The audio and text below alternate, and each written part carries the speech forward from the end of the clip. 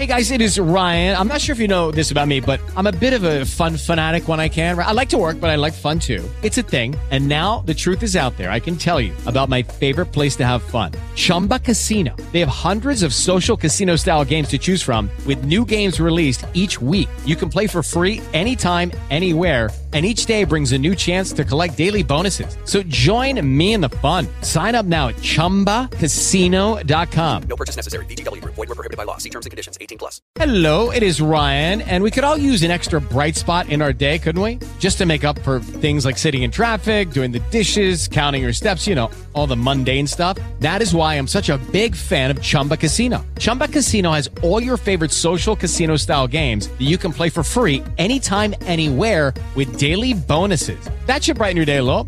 Actually, a lot. So sign up now at ChumbaCasino.com. That's ChumbaCasino.com. No purchase necessary. VGW Group. Void where prohibited by law. See terms and conditions. 18+.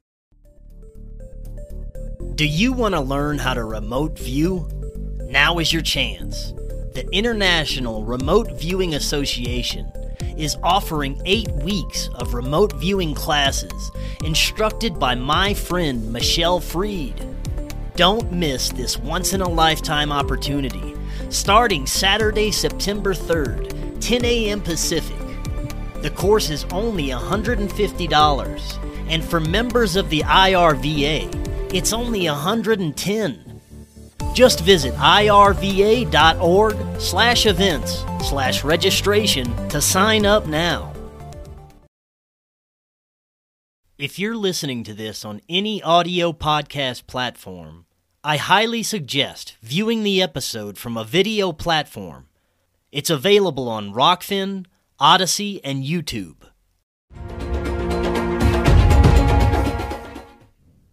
Welcome back to Forbidden Knowledge News. I'm your host, Chris Matthew. Tonight my guest is Nick Hayes. Before I bring him on, I have to thank C60 Purple Power. This may be the most powerful antioxidant known to man. Acts as a free radical sponge, eliminating toxins in the body. After I started taking C60 within about a month, I started feeling better. And now I feel amazing. I feel better than I've felt in years. So many benefits, more energy, unexpected weight loss. I sleep better. There's so many benefits that you should check out for yourself. Go to their website to check out more, or you can just click the link in the description or visit c60purplepower.com. If you click the link, you're going to get 10% off your order plus free shipping. If for some reason that link doesn't work, you can use coupon code KNOWLEDGE10 and you will get the same discount. So be sure to check that out. Also, please subscribe to Forbidden Knowledge News on lbry.tv. It's our official backup channel. We also are always on all popular podcast platforms. Please check out our new show exclusively on Rockfin called Beyond Classified. You hear me talking about that all the time. Amazing new platform for free-thinking content creators. And finally, get your tickets right now to Forbidden Knowledge NewsCon 2021. It's going to be this April 2nd, 3rd, and 4th, coming up next month. We're going to have 12 extraordinary presenters. Visit our website, Forbidden Knowledge News. Check out the lineup and everything that they're going to be talking about, and get your tickets right now. It's only $29.99 for the full 3-day conference. You do not want to miss that. Today I want to welcome to the show Nick Hayes. He is a UK-based author and photographer who has spent the last 10 years photographing and filming the infrared and ultraviolet parts of the electromagnetic spectrum, documenting the strange, invisible life forms, craft-like objects, and other phenomenon that appear to be existing just beyond the range of normal human sight. In September 2016, his first book, Quest for the Invisibles, was published by the Book Tree in San Diego, and was soon followed by the launch of the Quest for the Invisibles website, which was set up as a platform to present new photographic evidence and information on photographing invisible phenomenon. He continues on with his photographic work, as well as doing occasional shows and talks at UFO and paranormal conferences. Nick, welcome. How are you doing today? Very well, thank you. Thanks for having me on the show. Yes, thanks for coming on. This is going to be a fascinating discussion. I know the human eye only sees about 2.5% of the electromagnetic spectrum, and there could be life everywhere just beyond the spectrum of our vision. And your book, The Quest for the Invisibles, takes a look at what may what we may be getting a glimpse of in the sky when we're seeing a UFO or any something, anomalous or lights or some kind of plasma event. And you even have some pictures that we're going to share a little later. First, I'd like to start off with what got you interested in this and looking at this phenomenon. Well, I've always been into the UFO phenomenon, even when, a kid when I was a lot younger, watching television and all the sci-fi movies. But I was just taking my dog for a walk one night. It was a really foggy, misty night, freezing cold.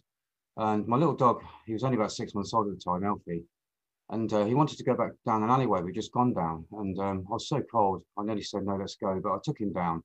And while he was sniffing around, I just happened to be looking up at the sky. And I saw a pinky orange glow coming about 200 foot off the ground and about 200 foot away, slowly, slowly, slowly. And it kept disappearing and then slowly coming back because the mist was so thick.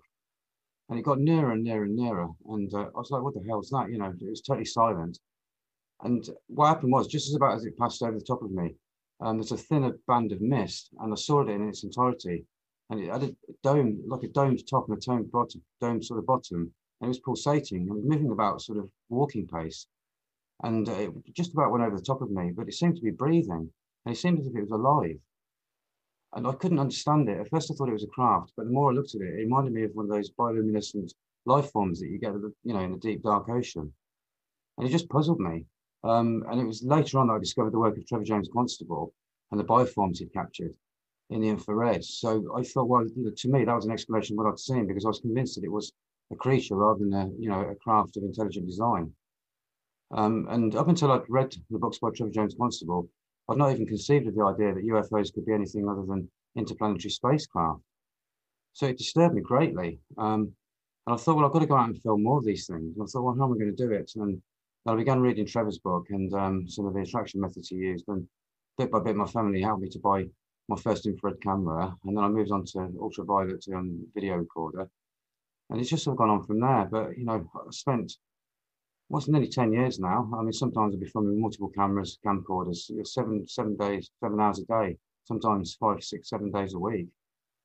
And some of these things were just on like one, they hardly appear on time, filming sometimes at 150, 50 frames per second and 25 frames per second. And these things are appearing on just one frame. And I use a Geiger counter as well as a detection device. But there's many different types of UFO photography I do, and other, more paranormal type photography, daytime and nighttime. And we'll see later when we see the selection of photographs. And I can go through some of the techniques I use for taking them. Yeah, but that's what really got me into it. So that's what I became obsessed with it, because it was a life-changing event when you see something that close, and it almost looked familiar. It was very strange. It disturbed me. When I close my eyes, even now and think of it, I wouldn't say it's sends a shudder down me, but it's a very, very, very strange thing. And up until that point, I'd heard people, witness UFOs, and I had no reason to disbelieve them because I believed it was true, But seeing it myself, it just changed my life, and my life stopped. I became obsessed with Quest for the Invisibles, really, just to try and prove Trevor was right over and over and over again because of the lack of. There's a lot of things about Trevor on the internet, but his work has never been taken that seriously by the scientific community or even the UFO community at a certain point. Well, let's talk a little bit about Trevor then. For those that aren't familiar with his work, could you tell us a little bit more about what he was doing in his research?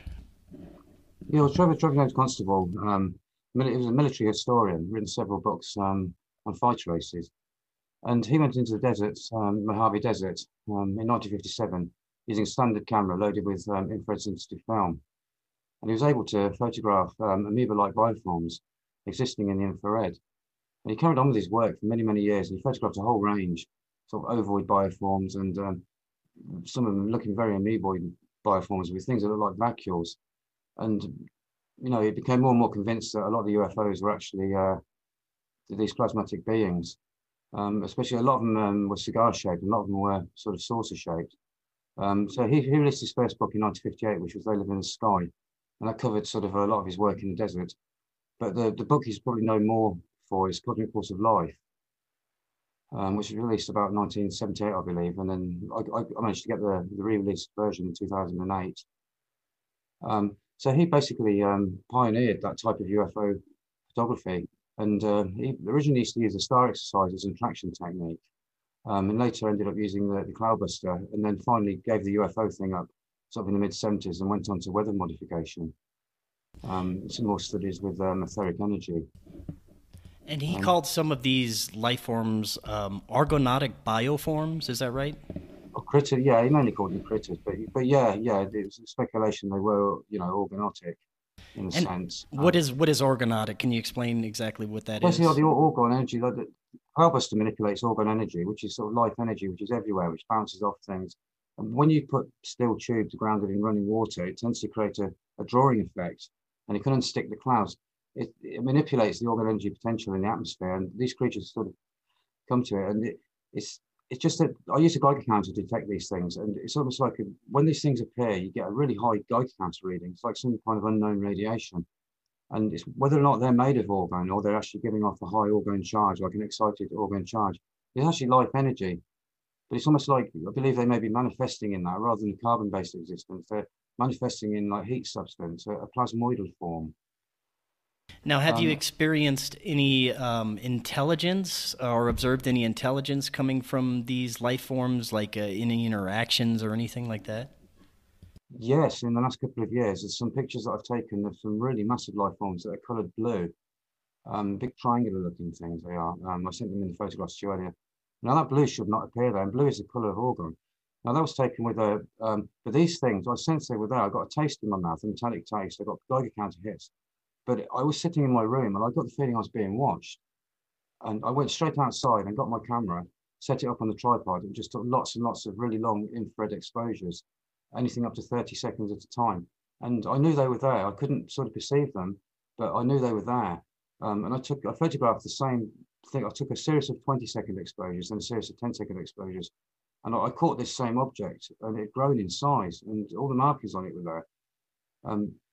I've had a lot of instances like that where a lot of it's like by intuition. I suddenly feel I'm being watched, or I feel something's there. So I'll just take scores of photographs, and at night it's generally by Geiger counter. I set the Geiger counter far beyond, well, not far beyond, but it measures in microsieverts per hour, and the normal reading here is sort of like 0.7 microsieverts per hour up to 0.12. And I set mine for 0.20, and it should never go that high. But these are really high bursts that go even beyond that. And so I carry the Geiger counter, and whichever direction I'm aiming the Geiger counter, I take photographs in that direction. If I'm taking long exposures, I'll set it up on a tripod, or I'll film it something like 1/80th or 1/60th of a second and have it pressed hard to my chest. But I'm filming in total darkness, unless I get multiple repeats and I know something's near to me, like a series of entities that I managed to film.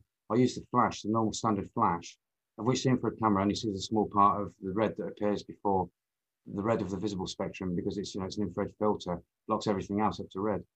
So the blue color of these objects shouldn't even appear on there. And you can see that there's white that's been picked up from long exposure from street lamps in the distance. That's white. So it's just how it should be, black and white photo, but these things are appearing blue. So they've obviously put themselves, managed to ingrain themselves somehow onto the, onto the camera. It's very strange, but I really sensed they were talking to me. They were telling me they were there, and I filmed a whole series of things going on for about 4 nights. Same time every night I was out there.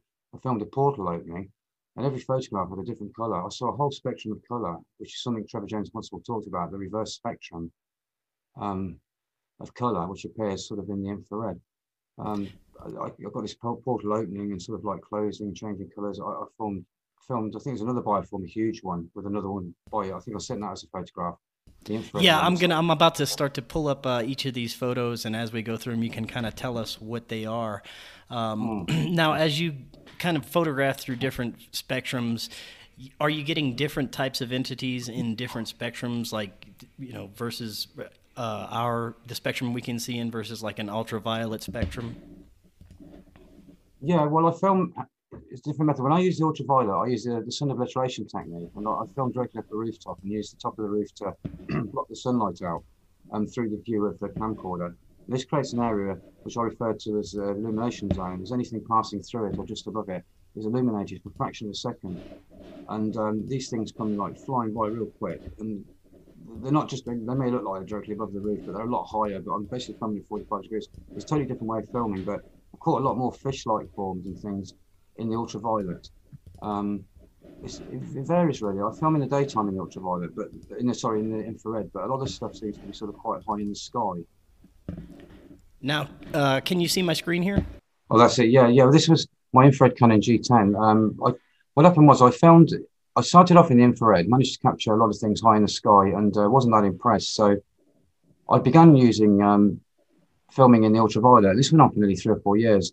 And then immediately after that, around the time my cat died, I decided to go out for 2 years every single night. I'd be carrying a Geiger counter in one hand when I walked the dogs and the camera in the other. And I filmed and I took photograph after photograph after photograph. This was a Geiger counter hit that I got while I was going out the gate. And again, I felt something there. You kind of know. So I just took multiple photographs, and this is something that appeared. And the reason it's red is because it's the automatic setting, and that tends to lean towards the red of the visible spectrum. But I normally set it to green grass in daytime situations, and the color green, and that gives you that sort of like white color that you see in daytime in the infrared. But this has got a slight red glow to it because it's sort of leaning towards the red. But this is typical of the plasmoidal-like objects that I've captured, and and also captured by people like the GRCU, the Italian research group, which I wrote a paper a while ago, co-wrote a paper, should I say, in defence of Constable's work, positive findings on Constable's organotic bioforms, with my friend, orgonomist Leon Southgate. And we mentioned the GRCU in there. So if people haven't heard of them, some of their best footage in that paper. But they caught a lot of things like this, plasmoidal-like things that were there in one, they're there for 1 second and they're gone. That's one good example. Yeah, let me pull up the next one here. I'm going to just share my whole screen here. Let's see. I use a flash if I think they're near enough. Sometimes these things aren't visible in the infrared unless they're slightly lit up by light. Okay, can you see the second one here? Yeah. That's another example. Yeah, that was taken around the side of the house. I was walking down alongside the house, started getting a feeling of something above the house. So I took loads and loads of different photographs. I used a flash in this case to try and light it up because, as I say, some of these things don't appear in the infrared unless they're lit up, either by infrared light or light from the camera. And it seems just enough to light them up in the infrared sometimes. The infrared camera doesn't see the full flash, the full colours that make up white light. It only sees a small part because it's 7. And if you're just looking in the sky, you don't see this at all, right? I don't see anything at all. No. I just get the sense. At night time. Now this is a very high Geiger counter reading. This is a series of I think 2 or 3 photographs I took. I got a massive Geiger counter reading just as I was sort of going through the gate, and we got some tall trees sort of at the edge of my garden and what I call my research area, which is a field next to it. So I suddenly just aimed the camera up there, and I took 3 photos, one after another, at 1/8 of a second, no flash, pitch dark. This was the middle photo. Very interesting. A lot of strange things on this. There's looks like loose wire at one end. It's very strange. There's lots of unlit sections, and there's something else at the top. I've got like a point. I think it went up to 0.5 on the Geiger counter, which is very, very high, just for an instant. But it kept happening, so I think it was going round and round. But it looks. Do you believe these are some sort of plasma entities? No, this is part of some massive craft. This picture actually continues on. To the left, it carries on. There's another bar that goes along there and comes off at a different angle. And there's another thing at the top. This seems to be part of a structured light thing. These aren't a continuation of lights. If you put these over each other, if you trace them, you'll find they're not the same shape. And you can see several of these sections. This is still something very strange. And I've got a massive Geiger counter here. So I took the first photograph and this appeared in the second. So they don't always appear straight away. The Geiger counter warns you that they're on the way. And they travel quite fast, a lot of them. So, you take a whole series of photographs, constantly. This is another Geiger counter one. Where I was walking my dogs. There's about 6 or 7 of these that make up the picture, but it's such a wide photograph and the others are quite dim. So I've only shown the 4. And I think there's another photograph of these in more detail next to it. Yeah, it's the same 4 entity. That's it. Yeah, you can see how different they are. But these were sort of like about 6 or 7 of them really high in the sky, but I still got quite a high Geiger counter reading. So I just took lots of photographs in pitch darkness, no flash, straight into the sky above me. And this was on about, I think, the 4th photograph or something. They appeared. And 1/8 of a second, you can see the trail within that 1/8 of a second movement of that. So. Right. Now, are you, when you're filming these, can you see these moving? Not very often, no. I do see things in the visible spectrum, and sometimes they disappear. But I didn't see any of those. No, I was very surprised that I even caught anything. These are just examples taken. I got another camera, a Nex 5N camera. And I carried on going out every night. I think this was 2018 I was taken, yeah. But these are just examples of some of the strange shapes that I've caught in the sky, you know, just from Geiger counter hits. You know, I'm gonna set it to buzz, cool. So you know, doesn't alert people too much if I'm walking down the street. But yeah, you know what I'm saying. It's quick buzz, so it's just like sort of buzz, you know. So most of the time I catch nothing. Now this is a strange one. This is taken down some garages at the rear of where I live, and it was taken in pitch darkness. Again, no flash, and you're taking these on a tripod, and it's a 1 second exposure, and there's no light source in this again, and you can see the mist dripping off the. It's like an invisible luminous mist moving through the forest sort of area. And you can see it dripping off the leaves. But, you know, all I saw was pitch darkness. I saw nothing. And I'm sure you're well familiar with, you know, normal camera anomalies and artifacts that would cause strange things. And you would know the difference between that and something, you know, unexplainable, right? Oh, gosh, yeah. Plus, I get a Geiger counter hit. I only take photos on Geiger counter hits. I took a load more photos and nothing was there. It's pitch dark. There's some kind of an energy that's... being captured. This is another example taken on the infrared G10 of this was taken from a photograph, and there's probably about 30 of these. They're coming out of the ground. I suddenly got a massive hit, no matter which direction I turned in. The Geiger counter was going haywire. So I basically had the flash on, and I just turned around and went chish, chish, chish, all the way around. And I caught a whole load of these, 3 or 4 of them going straight up into the sky, and these are the nearest ones to me. It's the same one, the white one. I just did it in white so people could see it a bit clearer. But again, this was taken sort of just on a tripod in the garden. When just as I was going out the gate, I got massive hits and stuff. I take the tripod out when I walk sometimes. I set it up somewhere quiet and sit there in pitch dark with a Geiger counter. And then as soon as I get a hit, I just take photographs. I mean, I can't see anything. So do you think a lot of the things that are in the sky that people are mistaken for nuts and bolts craft are these sort of entities, these life forms? I'm not saying all of them, because that load of lights that you just showed, that's part of a structured craft. It's obviously invisible and it's big. It was taken above 100-foot trees. Now the actual photograph, it's quite big. It takes up a third of the actual proper photo. Now this is the one I was talking about. This is an amoeba light form. Now this is similar to the things Trevor Jones Constable caught. There's a lot of markings on this and things. But I took this photograph. This is a 20-second exposure. But the photos previous to this showed nothing at all. And this was there, just standing there. And the next photograph was taken straight after this, and I think it was a 10-second exposure, and it's exactly the same thing. All the markings line up, but they're all extended, and this seems to come further into the frame. But I've captured a lot of strange things like this, and there's no light source in this. It was taken in total darkness, and it was very, very faint in the photograph. I could see it on the camera, but when I put it on the screen, because when you take long exposures, you've got to turn down the camera's automatic exposure compensation. Otherwise, any light that comes from anything, the infrared light, will overexpose. So you then put it on the computer and you turn it up slightly to get the color to come back out. But this is it. I caught these 2, and then the rest of the photographs have nothing on it for a bit. Yeah, you mentioned how like they have these amoeba-like life forms under the ocean. That's what this reminds me of, except they're just kind of floating around in the sky, and that's amazing. And we just can't see them. They're beyond the spectrum of our vision.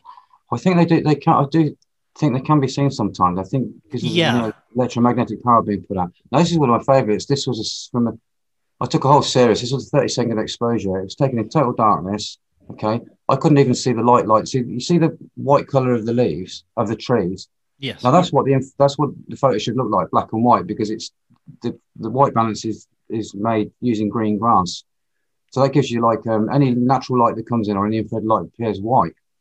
So that's what the light should look like, but these are blue. And this is, like I say, this is a 30-second exposure. And the picture I took before was a 20-second exposure. And you can still see this object, but it's very faint and it's in a slightly different position. The two a bit further apart. But I took a whole series of these. And, you know, and I felt something. I really felt something. This was taken about 30 foot. The top of that tree is about 35 foot tall. And that was taken straight up at an angle of about 70, 80 degrees. What do you think it is that enables these entities to be seen whenever we can see them without cameras or, you know, any other equipment? I would say like the amount of electromagnetic energy that's being pumped into the skies, perhaps. Yeah, this is Yeah, well, my cat, I took on a cat. It was a bit of a wild cat. I took him on, left him to bits. His name was Roy, and Roy died, and upset me a hell of a lot. So went out to his gravesite every night, set the tripod up, and I just took loads and loads of 15, 20, 30-second exposures. I took about 1,000 over a couple of months, and hardly anything come out. But these came out just by the gravesite, and no flash, total darkness. I saw nothing at all. And this is a light trail, I think, shooting up, and it even looks like an entity in there. It's a strange looking photo. If you sort of, obviously you can't enlarge it on there. You find a lot of these associated with paranormal activity? Sorry, say again? Do you find a lot of these, these images and entities that you catch associated with somewhere that experiences paranormal activity? Yeah. Well, it's strange because I filmed a whole series of entities in my greenhouse window. Every time I walked with my dog past the greenhouse window, I got a hit on the Geiger counter and I got this massive feeling of dread. I felt sick. So basically, in pitch darkness, I just basically took a photograph and then the flash lit up the greenhouse. I saw nothing, but in the window, there was an entity. The first one looked like a ghostly sort of entity in a uniform holding a lantern. Second one looked like an ET, I think it was. Third one looked like some black dark thing with horns, it almost looked like. And the fourth one was this weird. Now, this was taken at Roy's grave again. This was taken in total darkness, 15-second exposure, one of a whole load. There's no lights in this at all. But Roy's gravesite is that bit that's lit up at the bottom. All this light is a 15-second exposure. So you've got this coming out, the snake light thing, and then all the other things that are happening within that 15-second exposure. And now the photo straight before it showed nothing at all, pitch black. There was nothing in there, taken total darkness, no flash. So it's invisible infrared light, but you can see the entity. You know, you can see, the snake-like entity. It's got like a snout and eyes and things. And, I said, show me a sign you're here, Roy, because I was quite upset and took so many photographs and nothing appeared. Then this came out. And the funny thing is it came out at the time I had a lump in my throat. It was really weird. I don't know whether that made it happen or something, the emotion, I don't know. But I had a lot of paranormal stuff going on in my house after this time. Real full-on stuff like steps, people walking around in the room, things being moved and things happening, Geiger counter going off every 5 minutes, switching itself on when I knew I switched it off, and a whole load of things that really freaked me out. So I stopped sort of filming at ground level, went back to filming in the sky again because my house bordered onto my sister's and it was affecting her. And the dogs wouldn't go into my place. They were on the floor growling and looking at something, walking around like that, and I was really started freaking me out, you know what I mean? So this is my Cloudbuster. This is just the first one I built. I think I put a picture of Trevor's Cloudbuster, which is based on the Cloudbuster of Dr. Wright, which he used for weather modification for bringing rain and moving weather fronts. And now, could you tell us a little bit about the Cloudbuster and how this? Yeah, the Cloudbuster, as you see that, it's a load of steel pipes, and basically the theory is that the organ energy is everywhere, and it jumps off things, and especially pipes and stuff. When it's grounded in water, what it seems to do, wherever you aim those pipes, if you aim them correctly at a cloud, it seems to unstick the cloud and it pulls the organ energy back in through the pipes. They could draw pipes, basically. I don't do weather engineering. I'm not, don't get me wrong, I'm not into weather engineering. I use them as a traction method because they create a charge of organ energy in the local area. It seems to charge up the organ energy potential in the sky, and that draws these creatures and sometimes the craft-like objects to it. So I'm not an expert on weather modification. I mean, I know how it works and stuff, and I don't abuse them or anything, but I've been using them as an attraction technique, really. Apart from at night when I use the Geiger counter, I don't tend to film in the daytime now using Cloudbuster. Now I tend to spend more time at night filming using the Geiger counter because it's a lot easier. Now this thing will actually dissipate clouds. It will if aimed accurately. Yeah, it will. Yeah, it will. You aim it, and I've done it. It will get rid of clouds if aimed correctly. Yeah. That's fascinating. Yeah. Okay, what do we got here? This is Trevor. Yeah, well, Trevor started off with a minimal Cloudbuster like mine with 3 pipes, but he went on to bigger things, as you can see. This is his Willy Wand one. Wow. And he'd go into the desert and he'd film from the desert, or he'd film from near his house. He'd do. I think he went to Hollywood. He had a place in Hollywood. I think he filmed from there. This is my ultraviolet stuff. I filmed non-stop for a couple of years, infrared, and I did capture some good stuff, but I wasn't getting it as near as I'd like it, you know. And once you start trying to enlarge it, you lose it, and you know, it's not the same. So I bought myself a 330 nanometer X-Night 330 filter and put it onto my full spectrum converted Sony camcorder. Now, when it's converted, what they do, I don't know, I'll explain to the viewers. The camcorders have got a blocking filter which blocks invisible light. So what they do, they remove that and replace it with clear quartz. So you get the whole spectrum. You get the infrared, the ultraviolet, and the visible. And then you use filters to block out what you want. Say, for instance, I use this ultraviolet filter, and that blocks out the infrared and the visible. So you get an almost pure ultraviolet picture, but there is a bit of what they call an infrared bump that occurs in the ultraviolet as well. It's around 700 nanometers, so it's not a pure one. You can get a filter to take that away and make it pure, but this is almost pure ultraviolet. And this is when I wasn't sure how to film. And by accident, I left the camera facing the top of a building. And my first image I caught was like a jellyfish with tentacles on it. And I forgot to put that one on, actually. It's in my book, The Quest for the Invisibles. Lucky Land Casino, asking people, what's the weirdest place you've gotten lucky? Lucky? In line at the deli, I guess? Aha, in my dentist's office. More than once, actually. Do I have to say? Yes, you do. In the car before my kids' PTA meeting. Really? Yes. Excuse me, what's the weirdest place you've gotten lucky? I never win and tell. Well, there you have it. You can get lucky anywhere, playing at LuckyLandSlots.com. Play for free right now. Are you feeling lucky? No purchase necessary. Void where prohibited by law. 18 plus. Terms and conditions apply. See website for details. But That one kind of does look like a jellyfish, that first one, yeah. yeah, well, I had one that actually looked like a jellyfish moving with tentacles at the front. It looked like an actual ocean-going jellyfish. Wow. And I thought, oh my God, that's how you film. You know, you block the sun out and you film into the sun, but don't let the sun come in too much. That's a bit high for my liking above the wall, but I generally keep the sunlight lower, and things move into that zone and suddenly light up just for a split second. This only appeared in 2 frames. So this was like about my second capture. And it shows clearly this object moving into the illumination zone, and then being suddenly lit up and forming into this. And then the next frame, it'd gone. So I then started, I do think I did 3 years filming continuously, every day I could. What can we do to fight back against big pharma and the compromised medical industry? We can become healthy and break free from the perpetual cycle of being poisoned by criminal organizations like most pharmaceutical companies. Come check out what may be the most powerful antioxidant known to man, C60 Purple Power. The benefits of C60 have been personally outstanding. I use it every day and I feel incredible. I have tons of energy, I sleep great, and I haven't even come down with a cold since I started using C60 over 2 years ago. You can even get C60 for your pets. Do your own research, click the link in the description, and check out their website. If you order from that link or use coupon code KNOWLEDGE10, you get 10% off your order plus free shipping. What is your health worth to you? Is this is one of those amoeba-like entities, or is this a plasma form? I don't know. Ultimately, I don't know. I mean, I believe these things are alive. I believe they feature in the infrared because they're made of heat. So they're obviously, existing in a heat-based substance, having their form expressed in heat. Fourth state of matter. So I don't know. I mean, there's so many different sorts. Yeah, and I began catching these fish-like things. I mean, people talk about skyfish and rods and things and that, but a lot of these look a bit more, fish-like, and you can actually see the angle of the sun reflecting on this one.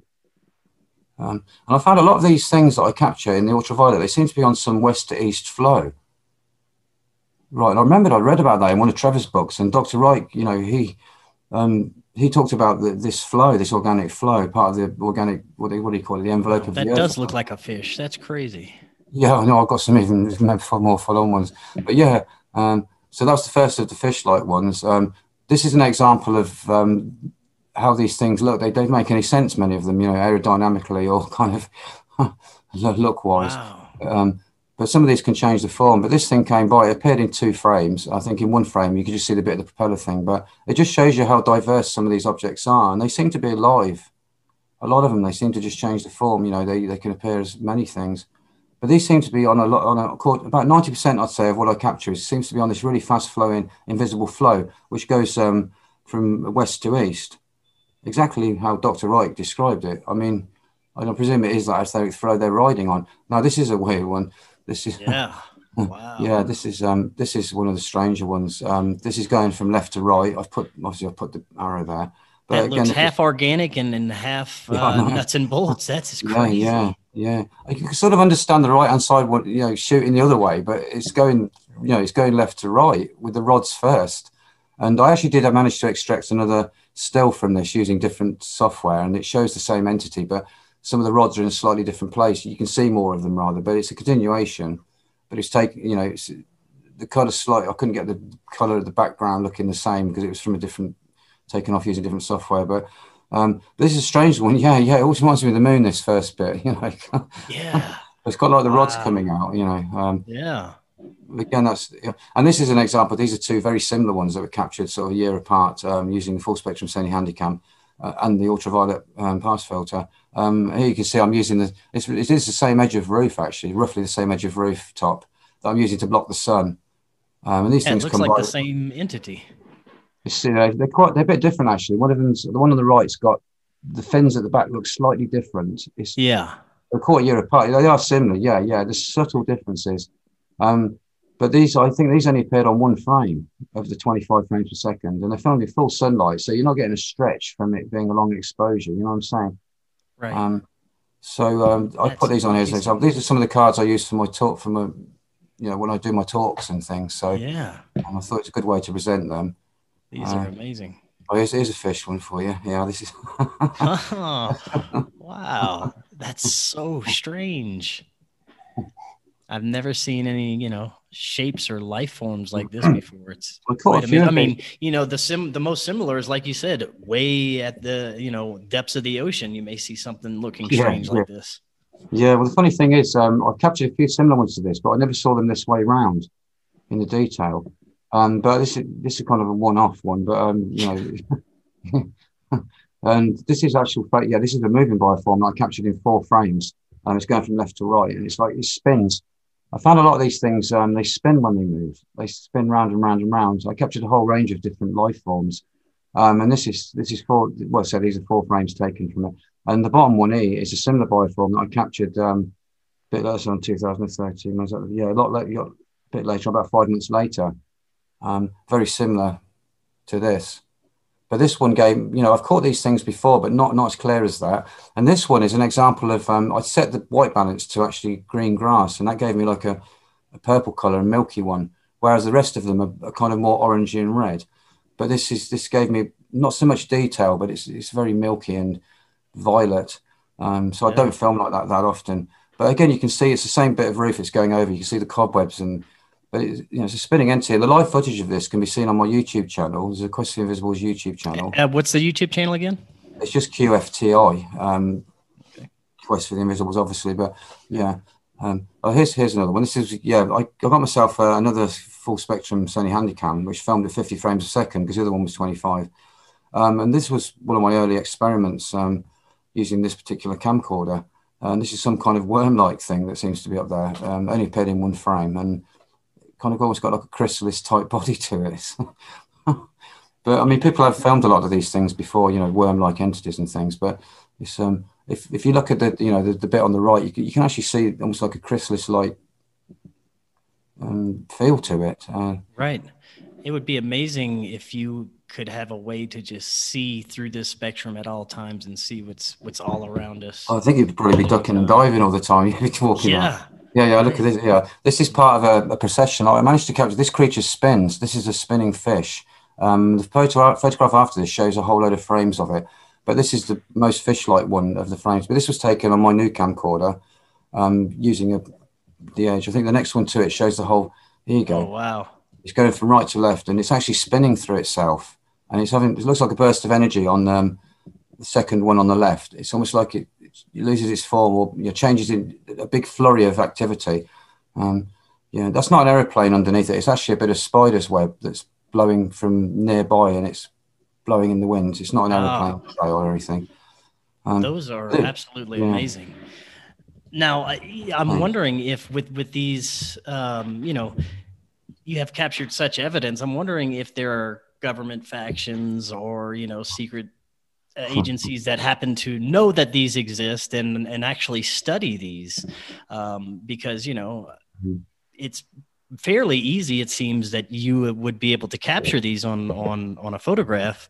And if that's the case, it seems like some agency or some, shadowy government faction may already know about these and have for a while. What do you think about that? I imagine so. It doesn't surprise me. I imagine they've got the fingers into everything. I mean, obviously, Trevor's work's been out there since 1958. And I know he did try to show some of his to the military, but they didn't seem to be that interested at the time. But, you can bet your life that, there's groups, I imagine, that are looking into all this stuff, maybe getting an idea from looking at other people's footage. But there are a lot of people just going out there filming a lot of these things things like this in the visible spectrum, sort of anomalies, anomaly groups. They're filming things quite high in the sky. A lot of them look like balloon, like some of them. They change form, and there's really good footage coming from all around the world, in the UK and Australia. There's a lot of people doing this. There's been a lot of worm-like creatures filmed, especially I think in South America. Some really great footage of them. So I think it's becoming more and more known. But I imagine the government are interested in this type of thing, but they probably just sit back and watch YouTube or something, or watch my videos or something. But yeah, no, it doesn't surprise me. I mean, I've had a few problems in the past, as I've talked about on other things. I've had a few cars watching me and a few weird things happening, and my equipment was seized on the way into America to be turned into full spectrum. It was seized, and then I immediately had cars following me, and a lot of strange things happened. Oh, really? Yeah. Could you really tell us a little bit more details about that? How your stuff was seized? Yeah. Because I sent a camcorder out to get it made. My first camcorder I sent out to America, no problem, to get it made full spectrum. This next one, quite an expensive camcorder actually, cost me probably about £800, and it was going to cost nearly £1,000 to get it adapted and this and that. I think £1,500 I think with all the filters anyway. Quite expensive one. I sent it as normal, and all of a sudden I was tracking its progress, and it came off in Kennedy Airport and said ready to go be dispatched. And then about a week later or so, I rang the company and said, "Oh, how's my thing doing?" He said, "Oh, we haven't had it yet." I thought, "Hey," so I went back on there, and it said it had been taken off for inspection. And I kept trying to ring up. Eventually, I got through someone. They said, "Oh, it's being looked at and stuff." And I got asked a few questions, and then I went up the shop, funnily enough, and as I got up the shop, I saw this car with a man and a woman in it with their backs to me, and I saw the guy on the left drop a walkie-talkie, and as I walked by, he turned to the woman, he says, "Oh, that's the male," and I pointed to me. It really freaked me out. I thought, "Oh, no, shit." And I knew they were talking about me, and then they kept following me and my sister and stuff, and my sister went into the dentist one day, and they suddenly got on the bus, like, mysteriously appeared. It's about the first or second stop out of Abingdon, I think, first stop, and sort of stood there, like, showed up and just stood there looking at me and really freaking me out and stuff. So that went on for a bit. Yeah, it was a bit strange. Now, have you... It's a Cloudbuster thing. It's the thing. They don't like you mucking around with etheric energy, I think. Probably so. Now, besides from the first experience you talked about where you got a glimpse of one of these, have you ever had any other strange experiences, paranormal, UFO, or anything like that? Yeah. Yeah, I'd love to hear about some. Yeah, of those. Going back to Well, basically, I've always had a healthy respect for the paranormal. I've never got into the occult or anything. I've read a few books here and there, but never got into it. Always had a healthy respect for it. And then one day, what happened was, I'll tell you this story because it's quite a key story. I've been out there for years, kind of asking in my mind, looking up the sky, asking if there's any invisible beings or anything that wants to be in my book or show themselves a photograph so we appear. And I've been doing that for a long, long time, which later people saying, people use that technique. And I was doing it without even knowing, I was just doing it in my own head, asking, "Oh, are you there?" Imagine it. And what happened was one day, my sister says, "Will you look after the dogs one day? I'm going out." The dog's sitting on the grass and we share a bit of a driveway. And what happens was I was looked out the window and the dogs were just laying there on the ground and there's like a white orb and it was going up and down their bodies and they were frozen, right? And really freaked me out. And I went out and I picked them up and they were almost like frozen. I put them back in the house. Sister went out, left them in the house, thought nothing of it, went back upstairs. And then my sister says, "Oh, I'm going out. I won't be back like for another night." This is around New Year's Eve. So basically, I went into my sister's house, sat down in the front room, and all of a sudden the dogs kept looking at me, right, and barking, and I was like, "Shut up," and I kept turning the baskets around and saying, "Watch telly," and slowly they'd be looking around the room like that, and I got a massive uneasy feeling. I saw an orb come through the kitchen wall and travel through another wall and come by me, and then all of a sudden I got this massive feeling of dread, and one of the dogs just backed into the corner and started snarling and looking at something, and the other dog just put its hands over its face, and felt terrible, really, really freaked me out. And that was the first time I'd experienced anything paranormal. And I was thinking, oh, perhaps it's because I've asked things to come into my reality.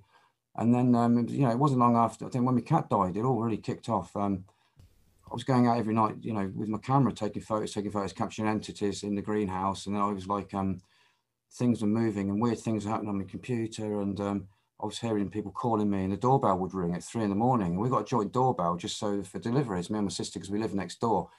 But on the same land, and basically, you can't get into our place. We've got like a big gate you got to go through. So, it's not like someone's walking around. But every morning at 3 o'clock, the doorbell would ring 3 times, and my sister would hear someone knocking downstairs in the kitchen, and the dogs would start barking, and and that's how the paranormal side came, really, just from filming Roy and from all this stuff that was happening to me. I never intended to even film paranormal stuff. I was into UFOs and I was into the work of Constable, but it almost just happened, and it nearly drove me insane, to be quite honest with you. I ended up having to get rid of a mirror because I thought I saw an entity in it. The dogs were barking at it, and I ended up, painting it black and burying it, and it really freaked me out at the time because I purposely kept away from any occult type things. And Lucky Land Casino, asking people, what's the weirdest place you've gotten lucky? Lucky? In line at the deli, I guess? Aha, in my dentist's office. More than once, actually. Do I have to say? Yes, you do. In the car before my kids' PTA meeting. Really? Yes. Excuse me, what's the weirdest place you've gotten lucky? I never win and tell. Well, there you have it. You can get lucky anywhere, playing at LuckyLandSlots.com. Play for free right now. Are you feeling lucky? No purchase necessary. Void where prohibited by law. 18 plus. Terms and conditions apply. See website for details. I was getting weird dreams, and a whole list of things was happening, and it was very unsettling, really. Do you think that the entities that you were experiencing were spirits of humans, or possibly something else, some different types of entities? It's from your hard to personal. tell because if you look at the picture of my cat, the one I took with my cat, it was like a snake-like entity coming out. I was saying, like, Roy, can you give me a sign that you're still around? And his whole grave site lit up, and he'd been dead by that time about 5 days or so. And there's no candles there or nothing. It's taken in pitch darkness. And the photo before is pitch dark. You can't see anything. Honestly, no light source in that photo. 15-second exposure, and all that stuff was going on. It's like the head shape's coming down from the sky, and then something's coming up from his grave and turning into a snake. And then there's almost like a half tree, half human-like entity, which you can't see that clear on that version of it, but it's coming out of the ground, like out from like a circular portal. And that was all happening within 15 seconds. And so I don't know. I mean, I was thinking, is that my cat? Is that something? But I don't know, because I was in a bit of a state emotionally. I don't mind admitting it. I love that cat to bits. I took him in from a wild cat, saved his life a couple of times because he got ill, and adored him, and then he just died. He got so thin, got cancer, had to get him put down. Absolutely killed me. So I just kept going out there for evidence, really. And I feel like probably the mental state I was in may have attracted negative beings who perhaps feeding on that energy. Yeah, that makes sense. Suspect, Now, you said you've also... Yeah. I don't know. See, I haven't talked to many people about it, really, but I'd like to think it was my cat, that snake-like object. But I took a whole series of other photos as well that I didn't show tonight. One of them was like a little orb of a man, and this was taken with no light, and he was like screaming at me, like as if to say, "Shut up," and little face on him, and I was like, "Oh shit!" Wow. And a few other little sort of things as well. Yeah, there's a few things, just odd things. That and you said you've also captured portals opening?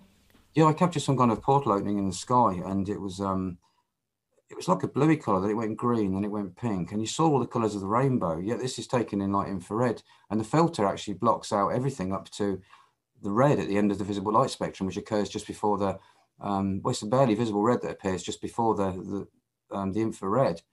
So all your blues and everything down the other end shouldn't even be showing. And those entities, they were blue, which is good. It's like the organ, the colour of organ. I think Dr. Wright found that it illuminated blue in a vacuum. And perhaps it's blue when it's excited. Now, you being a photographer, I'd love to ask you about orbs, because, you know, I have a lot of paranormal investigators on and people who talk about that, you know, they take pictures of orbs, and I don't know. I don't know if this is just a dust or just some kind of camera artifact. What, you know, what are your thoughts on orbs? Well, I've experimented a lot. I've got some CCTV footage of orbs moving in the infrared, actually moving and stopping. And one of them stops in front of me and comes up really slow. And that is a proper orb that's trying to change its shape. But I've also noticed that when I take photographs with a flash in the rain, you get loads of orb-like things. And I was convinced really for a long time that they were specks of, I think a lot of them were specks of moisture. But the thing is, I've seen some of them got like an effect inside them. I've actually seen phases on some of them. And I photographed orbs in the darkness, right, with no flash, pitch dark, like this example I said with this guy with the face on it. And they were, so I'm convinced that, you know, these entities, you know, it's probably the best way, well, I mean, it is the best way to travel in an orb, in a you know, spherical shape. So I imagine energy travels, I imagine dead humans travel around in this reality, and I imagine it's a good way for energy to travel around. But I think some of these orbs, I think you're only catching them because they're being lit up by the flash. You take photographs without a flash, you won't really see orbs unless they're self-illumined. And they can be very interesting, the ones that seem self-illumined. You even capture them, obviously, with a flash, but some look different. But I think a lot of things make orbs. And it wasn't until I caught this footage of these white orbs actually coming up and responding to me. And that's on my website, actually. It's on my on the YouTube channel, actually. There's I think it's a bit of footage showing an orb, and it comes up really, really slowly. And it's just right in front of me, looking at me. It comes to sort of head height. And I think I'll show the frame separately. So there is some reality to the orb thing. But I think there's so many other things that can look like orbs, even reflections from the camera lens sometimes when it catches light, you can get orb-like things. You've got to be very, very careful. This is why I photograph in the dark. And this is why I photograph really most of the time using a Geiger counter, because I'm only taking photographs on instrumental detection. I mean, the GRCU, there's 25 members, this Italian group, which was led by Luciano Bocconi. They photographed some fantastic things, and they had a book, UFO L'Ariata Nascosta, which is very, very rare, and it was written in Italian only. I managed to get a copy. I think there's only about 1,000 or so made, but they got some fantastic pictures in there. But they all had different things. Some of them had like temperature indicators, some had like Geiger counters, others were using infrared detectors, ultraviolet detectors. They were using a whole range of different things, and a whole lot of them would shoot in the direction to where they were getting the hits. And these things would register on multiple instruments. But I can't get bogged down because I'm doing this myself. You can't get bogged down with too much technology, because if you're having to think, you've got to have a clear mind, and you've got to have that intent there. And if you're having to keep mucking around with things, I find a Geiger counter in one hand pointing like that when I'm walking a dog or just standing there, and the camera either around my neck or on there in complete silence or something, I can focus. But if I'm having to reach for something else, and it's just going to take your focus away, really. So that's the problem. Well, while we're talking about this, maybe you could give people who are interested in doing their own pictures and filming to try and capture some of these. What are some tips or techniques that you could let them know if they want to try and capture these themselves? Buy the book. No. Good tip. No, there is some tips in there, but my website contains a lot of tips on there. There's if you have a good look at the website that I've done, it took me a while to do that. I mean, it's not like I'm some. Yeah, I'll have the link to that in the description, actually, if anyone wants to go and check that out. There's sections in there. There's actually sections on infrared UFO photography, ultraviolet UFO photography. It explains the spectrum. It explains this, that, and everything else. And there's several sections on that of various evidences, like entity photographs. There's the pictures that you've seen tonight. A lot of them are on that. But I think the blue ones aren't on it yet. They're in the paper. I also wrote the paper. The paper's worth looking at. The two-part paper, which I co-wrote with Leon Southgate. It was in defence of Trevor James Constable after somebody claimed that his photos were nothing more than marks on the emulsion, without giving a real argument. So I decided to get together and write a paper. This was a tiny little article this guy wrote, and we responded with a 17,000 word two-part paper, and got permission to use Constable's best of photographs of Constables and the GRCU. So it's in two parts. And the first part is Constable's work and the GRCU, and a really nice picture by a Romanian guy called Florin Georgița. And part two is the UK evidence. And it fits certain criteria which are stated upon, the paper, but it's actually published online at the Journal of Psychiatric Organ Therapy, JPOT. I think, I don't know if I sent, I'm not sure if I sent you the link for that or not, but. Yeah, I think you did.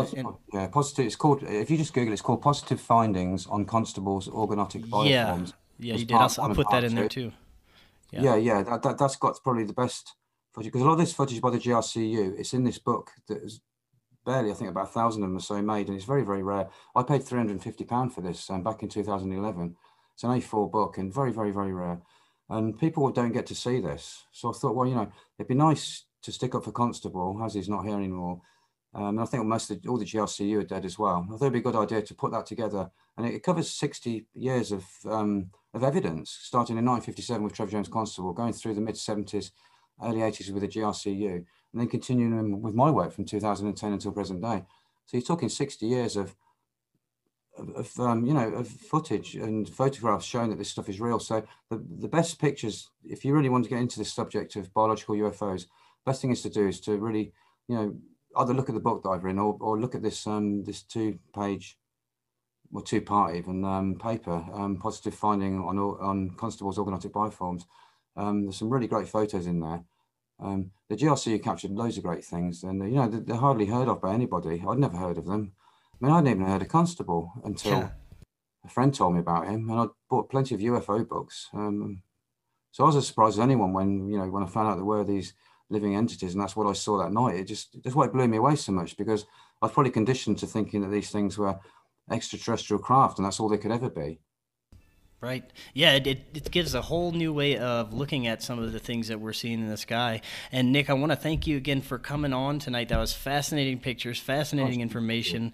Everyone should go check out the website. I'm going to leave that in the description. Before you go, I want to get your thoughts on the past 3-4 years. We've had an uptick in talk about UFO phenomenon in the mainstream media. We have the Tic Tac video, the Oumuamua space probe coming through that Avi Loeb says, yeah, it's an alien space probe, and Trump signing the release of documents into the COVID bill, all this weird UFO stuff that has just hit the mainstream and seems to be this strange agenda that's trying to be pushed upon us. What do you think is going on? Do you think it's some sort of preparation or misinformation? Any thoughts on it? Well, firstly, I find that the Tic Tac footage quite funny because, I've been filming this kind of stuff for years, so it's Trevor James Constable. And, I sat there thinking, the big revelation, and I looked at it, I thought, gosh, look at some of my stuff, I'm not being big-headed, but, the stuff up there, look at Trevor's stuff, there's nothing big, and I certainly don't think it's an alien spacecraft. I'll tell you something about these entities. I've got it down that now there are craft-like entities, but many of them that I've seen are actual, they're craft-like objects, but they're actual entities, and they can look like craft. They can split into two as lights. They can come back together. They can grow. I filmed there's an example, a really good example actually, on my YouTube channel. It's called Strange Visible Craft, and it's this strange craft that I saw visibly in the air. And when I zoomed in, it was like a giant egg, and it had radar dishes on it, and you can actually see it because I zoomed right in with this really good camcorder. And I filmed similar things like this before. I've seen them, not actually film them because of the tall trees, but I've seen these dishes disappear and then just look like a little egg again. And then they just go into like light. So they seem to be beings. They're not ships. So I think a lot of things people are seeing when they look up into the skies are probably plasmatic beings or these sky beings or sky creatures. But I believe there are craft out there, but I don't see why craft would be flying around, over neighborhoods, just flashing the lights on and off, just, to say hello. But I'm not sure. It could be just information. I mean, I started off looking into the Stephen Greer thing and this, that, and the other, but they didn't seem to ever come out with much evidence. And Question Invisible started in 2010. This thing's been running alongside, and I've captured so much evidence just in the infrared. And I'm just a guy with a camcorder and a camera and the will to do it. And there's thousands of other people capturing stuff, but, they don't have websites and they don't pursue it perhaps as much as me and don't push it. But, I'm not the only person out there doing this, and lots of people are getting evidence. But it does make me wonder whether they're pushing it towards making everyone think that it is a craft. These are crafts. Trying to get I've wondered that too. So it doesn't make me very popular. Right. Yeah. Because I look at the the extra dimensional or the side of the super spectrum that we can't see often as, a possible answer to what we could be seeing in the sky and all around us. It seems to be in some way connected to paranormal phenomenon. So all these things being connected, you have to look at every angle, and you can't just look at the nuts and bolts, I became convinced quite a while ago that the paranormal and UFO thing are connected in some way. I believe that a lot of these entities and maybe some of the craft that come in are interdimensional. They're coming from different realities, not necessarily, different physical places. But then you put into that all the ancient god things coming down and the evidence that shows that, it looks like that these God's word beings that came down were, not so much space travelers traveling through and going, oh, let's go to Earth, but part of a much, some kind of a thing. And that goes again in with the fallen angel thing that in the Christian philosophy, where these beings came down and taught, women, beautification, men armory, and gave them knowledge of the planets. It all falls in. Looks like that's. So I'm not disputing that happened, and I'm very into that kind of thing. And the fact that strange creatures are being seen more and more, like dogmen and other things like that, that's something I'm very interested in. And it just, I don't know. It's it all seems very sort of intertwined as far as I can see. Yes, definitely. I would agree. I think it is all intertwined. I think it's all connected in some way. And again, those pictures you shared were fascinating. I can't wait for everybody to see those. And your website again is questfortheinvisibles.co.uk. Yeah, .co.uk. Okay, yep, and I will have a link to that in the description as well. And Nick, thank you so much again for coming on tonight. That was awesome information. I'd love to have you back on in the future. We could talk about so much more. Yeah, sure, Chris. Yeah, no, it'd be a pleasure. Yeah. All right, we're great. Well, until next time, everyone else, have an excellent evening. We'll see you soon. Right now is the most critical time for us to take back control of our food supply and become self-reliant by having our very own food forest. Transform your yard into a food forest and create a system of self-reliance that's easy and enjoyable with our friends at Food Forest Abundance.